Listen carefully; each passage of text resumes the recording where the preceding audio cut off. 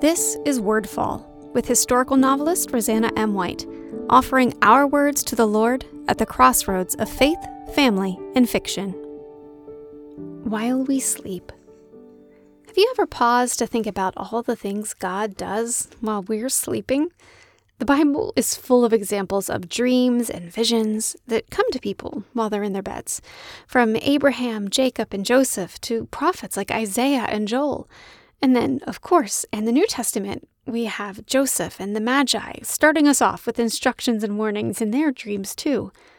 And the disciples, more than once, they are fighting sleep at the worst possible moments. Let's take a look at Luke 4, 1-2. About 8 days after he had said this, Jesus took Peter, John, and James and went up on a mountain to pray. And while he was praying, the appearance of his face underwent a change, and his clothing became dazzling white. Suddenly there were 2 men talking with him, Moses and Elijah, who appeared in glory and spoke of his departure, which would come to pass in Jerusalem. Peter and his companions were very sleepy, but when they became fully awake, they beheld his glory and the 2 men standing beside him. Now, I have read this passage countless times, but I had never paid any attention to the fact that the disciples were fighting sleep here.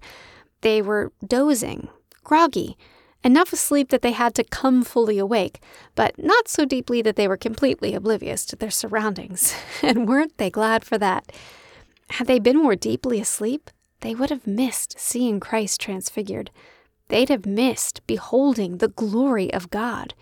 They'd have missed the miraculous appearance of Moses and Elijah.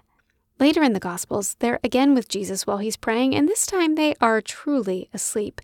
And they do miss out. They miss the opportunity to keep watch with their Savior in his most wretched hour. They miss being true friends and brothers in that moment. And they earn a rebuke. Can you not watch even 1 hour? I get it. It's understandable. They just hiked up a mountain, had a big meal after a long day of preparation. They were tired, worn out, exhausted. They wanted to stay awake, but their bodies betrayed them. They were tired, so tired. We've all been there. And physically, it's unavoidable. We have physical bodies and they require rest. God knows that. He designed us that way.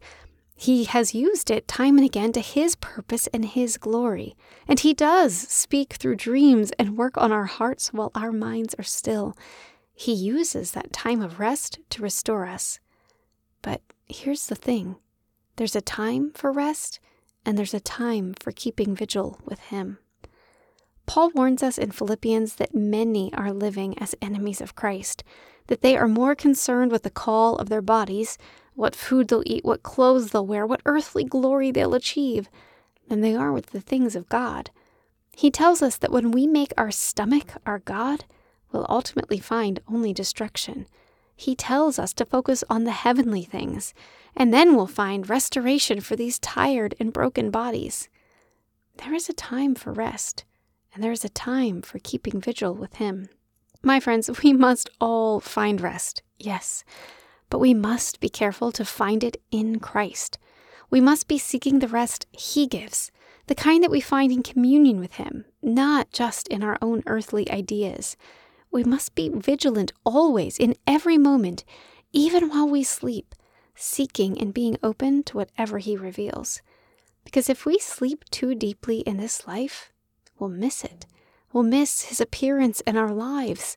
We'll miss his glory revealed, even when it's right in front of us.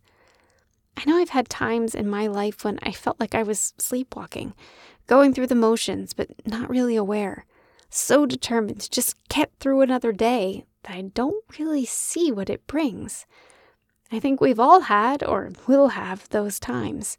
Times of grief or mourning, times of illness and pain, times of anxiety and worry, times when this is so much we can't even think about that. But know that even when we succumb to that numbness, that oblivion, Jesus is still there. He's praying in the garden. He is sweating blood on our behalf, taking on the ultimate pain so we can be spared it, praying for us. When we pray in the name of Jesus, That means we are joining our prayers to His. That means He is praying for us to the Father. Every cry of our hearts, every sleepy murmur, every wordless yearning, our Savior takes that and presents it, pure and as it should have been said, even if we said it wrong, to God. While we're sleeping, He's working. While we're sleeping, He's praying. While we're sleeping, His glory is being made manifest. And then, friends, then we have only to open our eyes and see it. Check out RosannaMWhite.com for information about me or my books and to subscribe to my newsletter. This episode of Wordfall is brought to you by Bookish Tees and Totes, bringing you t-shirt and tote bags for book lovers created by book lovers. Check out bookishteesandtotes.com to see our latest designs. Wordfall is a proud part of the Whitefire Podcast Network. Please visit whitefire.tv/podcast for other shows I know you'll love.